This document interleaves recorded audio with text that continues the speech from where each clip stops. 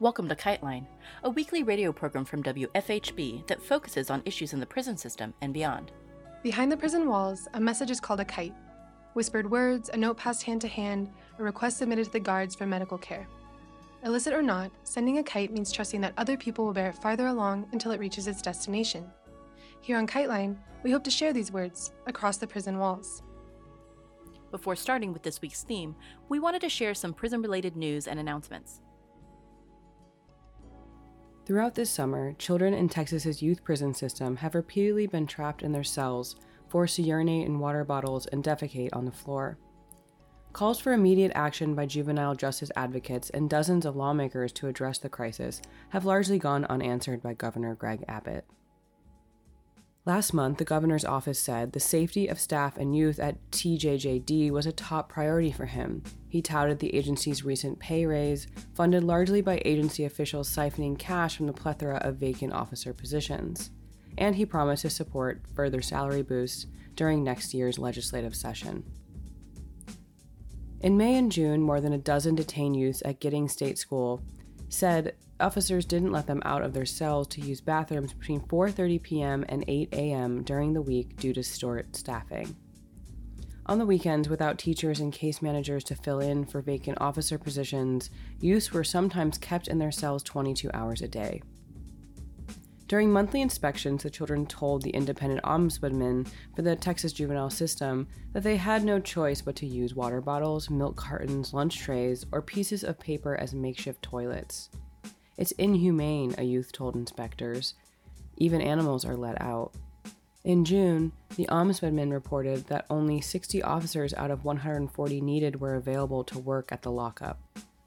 At the Gainesville State School in North Texas, youth reported in May that staff gave them cups to use as toilets in their cells. In their June report from the Giddings prison, inspectors noted, the youth's right to be free from psychological harm appeared to have been violated. A 35-year-old man incarcerated at Rikers Island died Wednesday, marking the 14th death in New York City custody this year and the 30th since the beginning of 2021. Kevin Bryan's death is under investigation. He had been held at Rikers for less than a week on a $5,003 bail on burglary charges. The death comes after the regulatory body overseeing city jails, the City Board of Correction, released a report this week detailing how officers' failure to check on cells, render first aid, and escort incarcerated people to medical appointments had a role in at least 6 suicides and 4 drug overdoses inside Rikers walls last year. The mother of Brandon Rodriguez, who died by suicide at Rikers last year, released a statement through the advocacy organization Freedom Agenda, saying it seemed as though city officials did not care about the continued deaths. Quote, doing nothing equals more death, she said. The humans on Rikers are screaming for help. Is anyone going to help them? Advocates and attorneys for the incarcerated are seeking a federal takeover of the city's jails, saying officials cannot keep detainees safe. Damian Williams, the U.S. Attorney for the Southern District of New York, could request such a federal monitor. He visited Rikers Island last week. A judge could consider a formal takeover recommendation as early as November.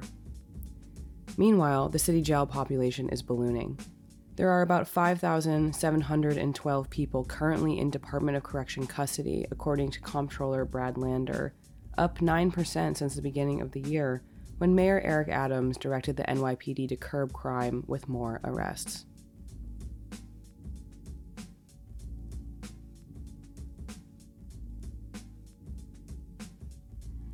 This week we share a recorded discussion hosted by the Civil Liberties Defense Center. CLDC has been at the forefront of anti-repression legal work for decades now, working on many of the Green Scare cases, in which the FBI infamously hounded and smashed radical environmental organizing between 2000 and 2008. In this discussion, Hava and Lauren speak with Letha, a longtime supporter for Marius Mason, who is the last remaining Green Scare prisoner. Marius is a former Bloomington resident whose public organizing and clandestine acts of sabotage in the 1990s presaged many of the ecological concerns which have now become global issues as we face climate catastrophe. Marius was harshly sentenced to almost 23 years in prison for acts of sabotage against logging, highway construction, water privatization schemes, and corporate genetic engineering. He came out as a trans man while inside and is being held at the federal prison in Danbury, Connecticut.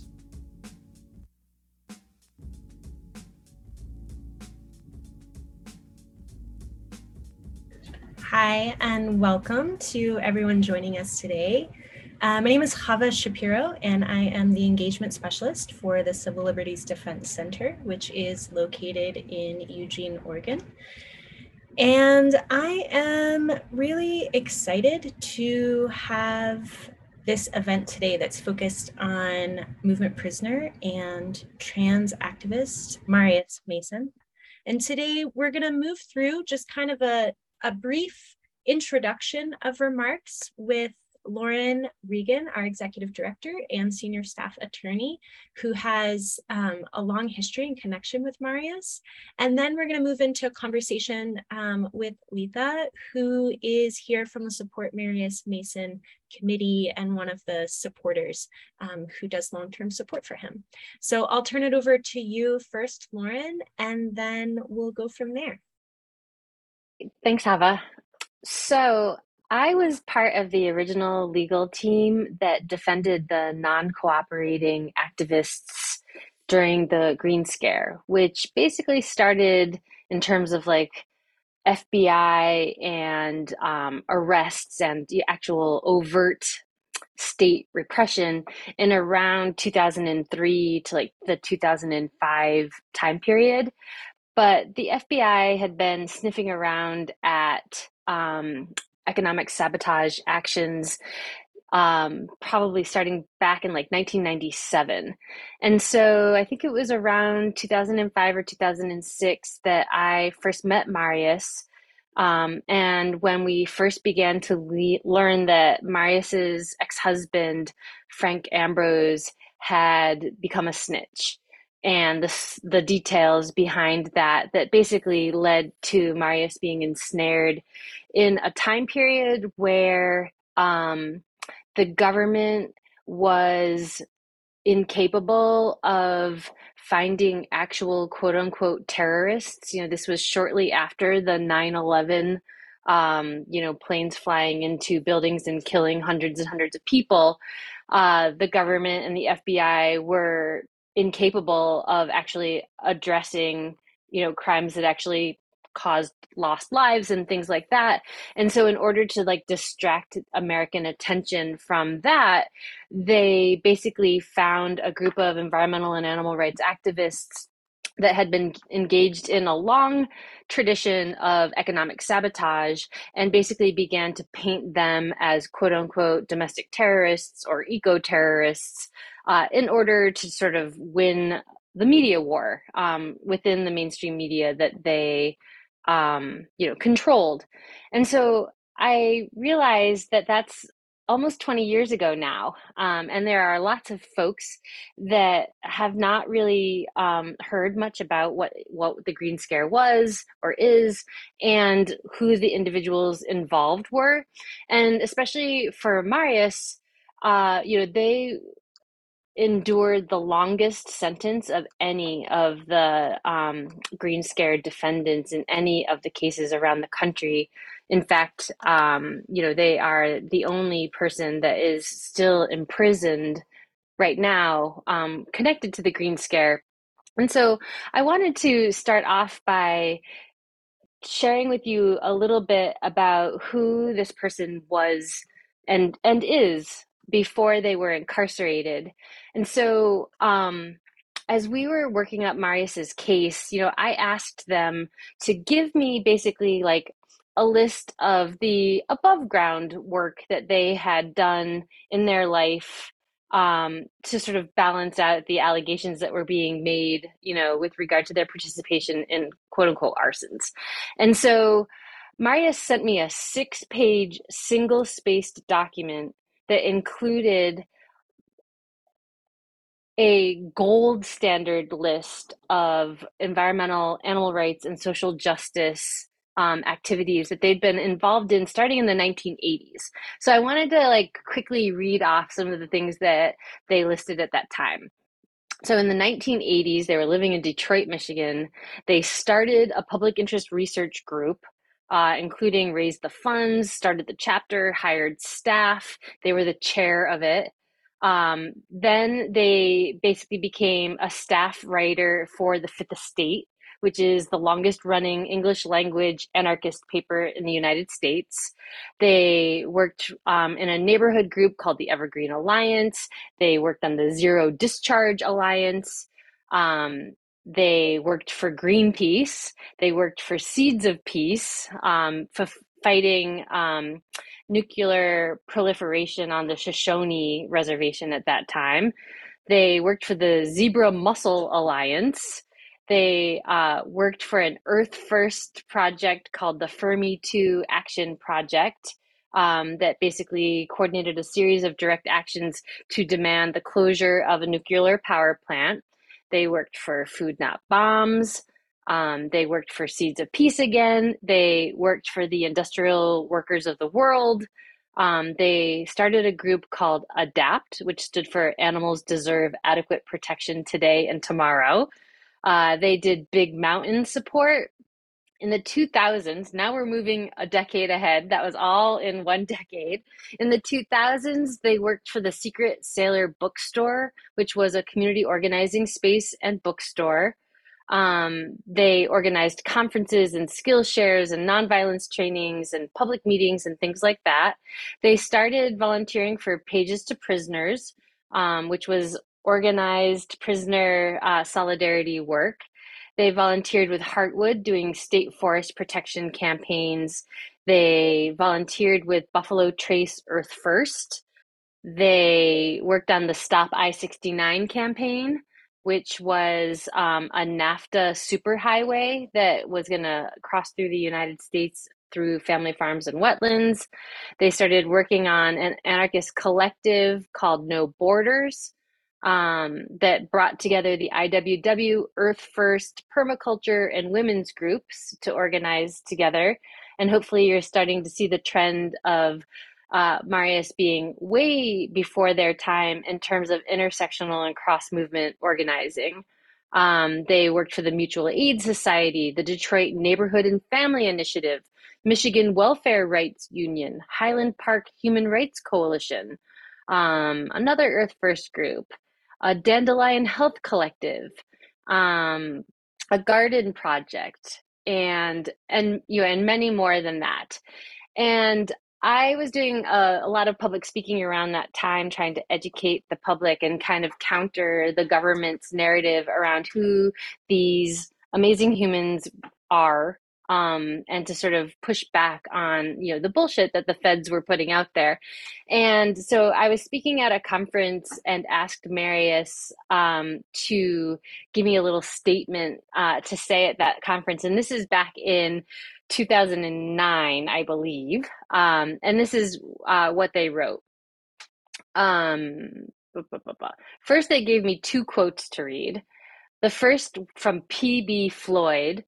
Although no one ever knows at the time whether their action will succeed or fail, it is obvious that if all those historical figures hadn't made the effort or taken the trouble, if they had assumed that their efforts wouldn't work, nothing would have changed.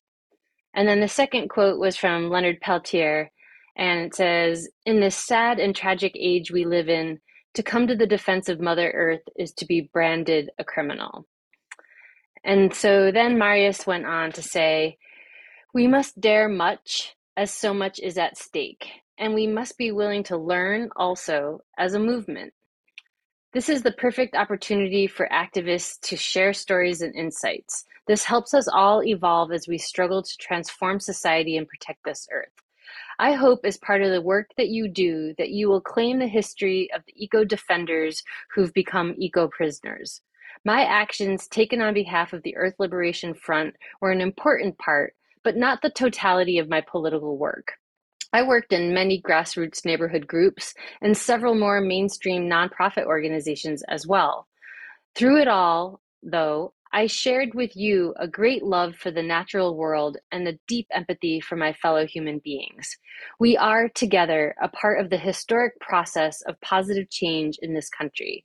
As dissent becomes more challenged legally, it becomes even more crucial morally. Thank you for all you continue to do to defend the earth. My love and faith are with you always."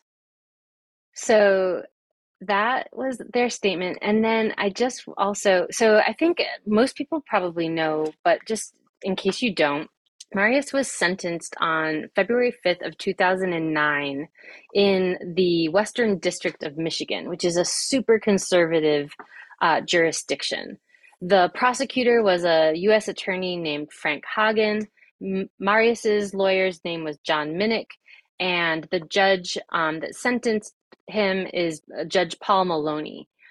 The plea agreement that Marius agreed to had them pleading guilty to 3 counts. One was conspiracy to commit arson in the Western District of Michigan. 2 was an aggravated arson in the Southern District of Michigan.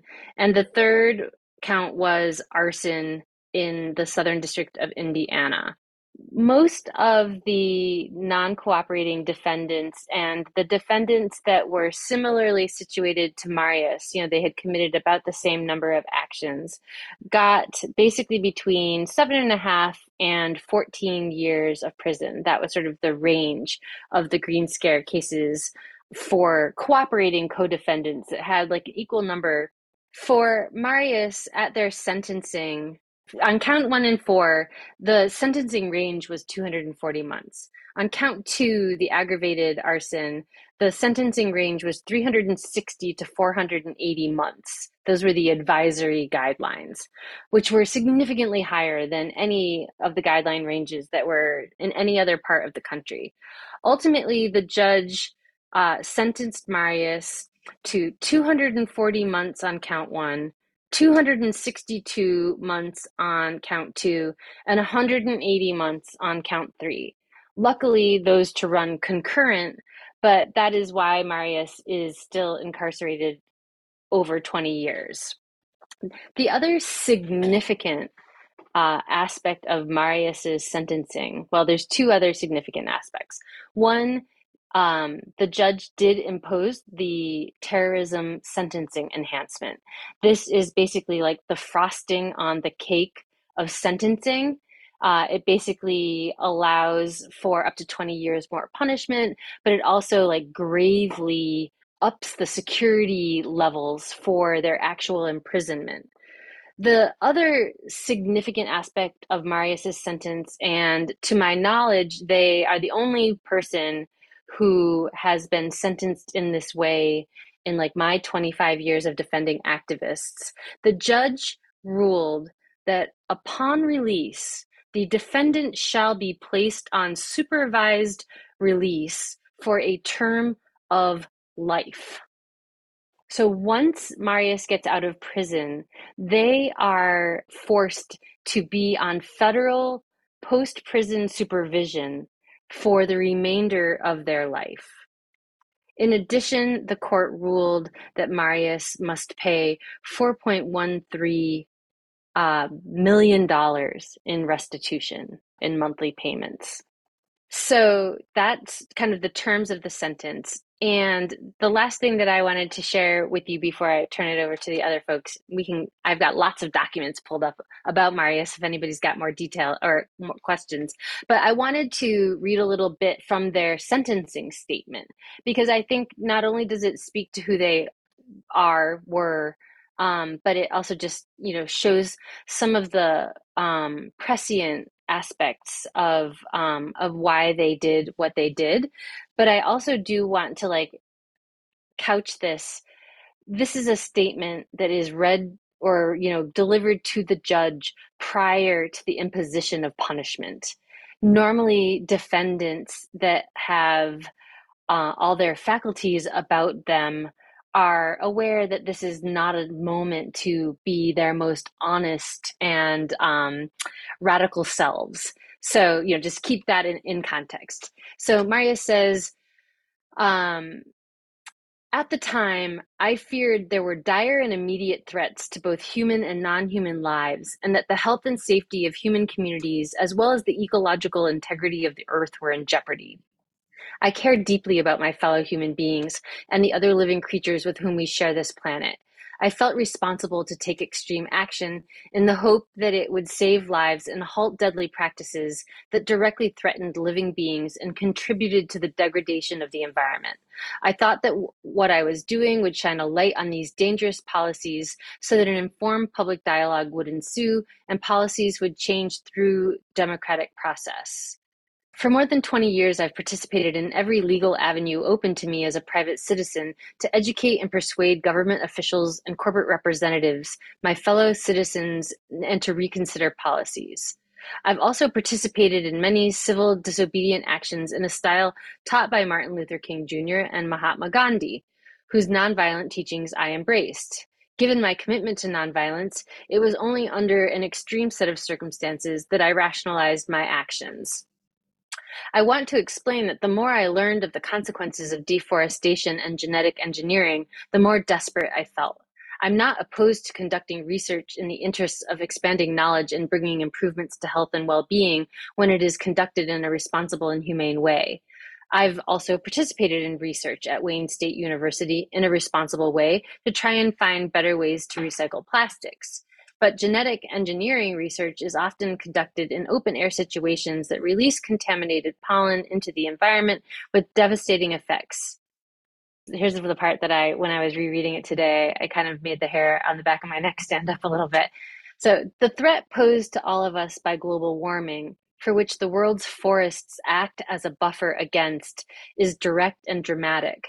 The increase in catastrophic storms that caused so much death and destruction in New Orleans and in many parts of Asia are attributable directly to the erratic warming of the planet.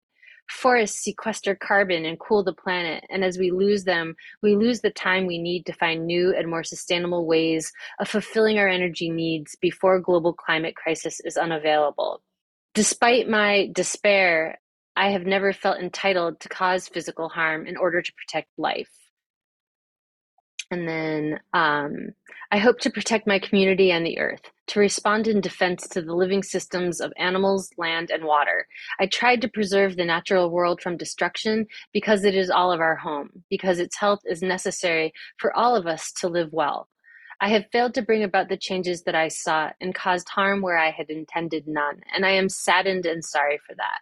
My hope is that the next generation that inherits this earth and the responsibility for stewardship will succeed in finding better methods to bringing about the evolution of our society, a transformation that will benefit all of us who share this beautiful earth.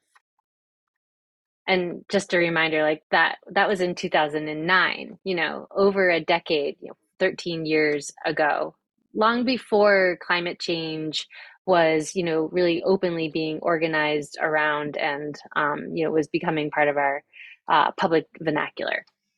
And so with that, I will turn the mic over to the next person. Thank you so much, Lauren, for sharing all of that. It's pretty incredible to hear Marius's essentially CV of all of his movement involvement leading up to the time of his arrest and now subsequent incarceration. It's a powerful reminder that when we talk about movement prisoners, when we talk about political prisoners, we're talking about people who have been long embedded in the movements that are still ongoing. And Marius is still a part of those movements and still continues in struggle with people despite immense restrictions on his communication. Like Lauren had mentioned, that terrorism enhancement has put him in a position where it's intentionally difficult for him to continue to be a part of the movements that he has been a part of for so many years. But we're really excited to have Letha here today with us. So I wanted to just share a little bit about Letha before I turn it over to this conversation we're going to have today. So for nearly 25 years, Letha has been an animal liberation advocate.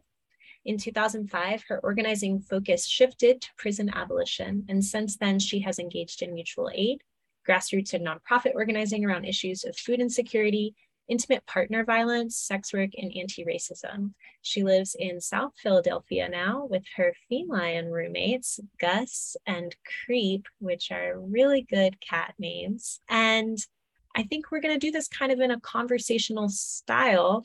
But I was hoping to kick us off, you would just tell us a little bit of more of that background on Marius. We heard a lot about the political work that he was involved in, but if there's anything in particular that you would want to highlight about his work prior to incarceration, and anything else you want to highlight about the background of his case. Yeah, I mean, Lauren really covered it all. But yeah, I think it's also worth knowing that in the time period that he was doing all of this, I had highlighted just Greenpeace, labor organizing, the IWW, books to prisoners. He's been vegan for several decades. He also has 2 children. He's also been close to his sister and his mother. And he has, grown up in Detroit, but had moved several times, mostly within the Midwest, so including Indiana. And I eventually met him in Cincinnati, Ohio. And I think a lot more people did come to know about Marius's case and story and experience through his transition. I think a lot of people knew about Marius within environmental or anarchist movements, but then through his transition within prison, I just heard so many more people through the International Day of Solidarity with Trans Prisoners coming to know and hear about Marius.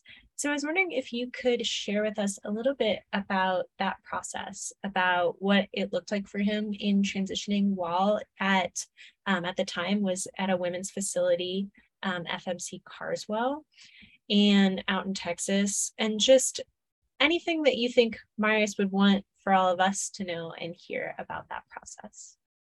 Yeah, of course. Okay, so I ended up writing down for the first time sort of the years of events that involve his transition. And it seems looking down at it, it seems like it's been, I guess, like productive or moving along in some sort of pace. But I know that for us as friends and especially Marius, obviously, it has been moving at a pace that is just devastating for him in many ways.